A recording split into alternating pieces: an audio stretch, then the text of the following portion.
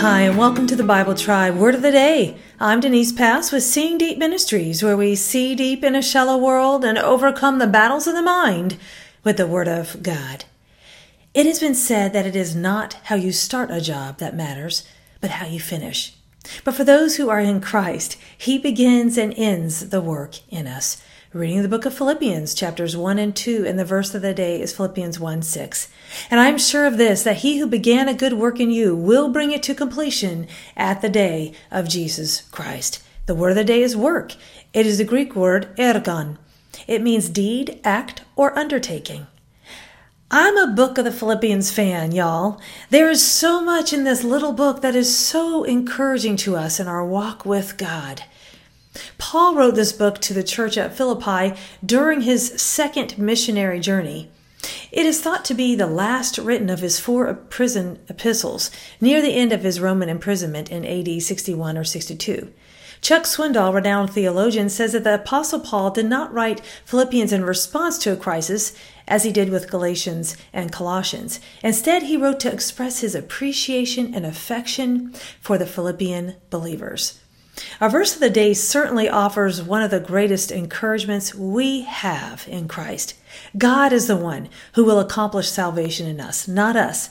And when we fall short, Jesus stands in the gap and carries us. He will complete His work of salvation, not us. I think we tend to think of work in a negative light. We would rather not expend energy, right?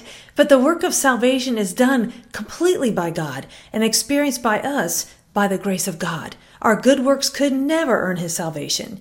Yet salvation without works is dead. Ephesians 2 verses 8 through 10 says, "For it is by grace you have been saved through faith, and this is not from yourselves. It is the gift of God, not by works, so that no one can boast. For we are God's handiwork, created in Christ Jesus to do good works, which God prepared in advance for us to do." So we who receive the gift of salvation are now to do the works that God has called us to, but not to earn salvation, rather as evidence of our salvation. Have you ever had someone complete a difficult task or job for you?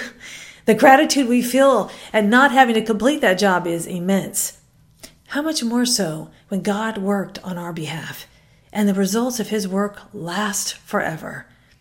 When Paul is telling us that God will complete the gift of salvation in us, it is a sweet reminder that our striving will not. But we who are in Christ bear the fruit of salvation by working as led by Christ. Have you ever felt that you needed to earn God's salvation? How does today's verse speak to that belief?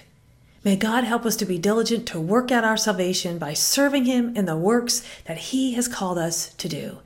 Go with God and His precious word, friends. Join us tomorrow in the book of Leviticus.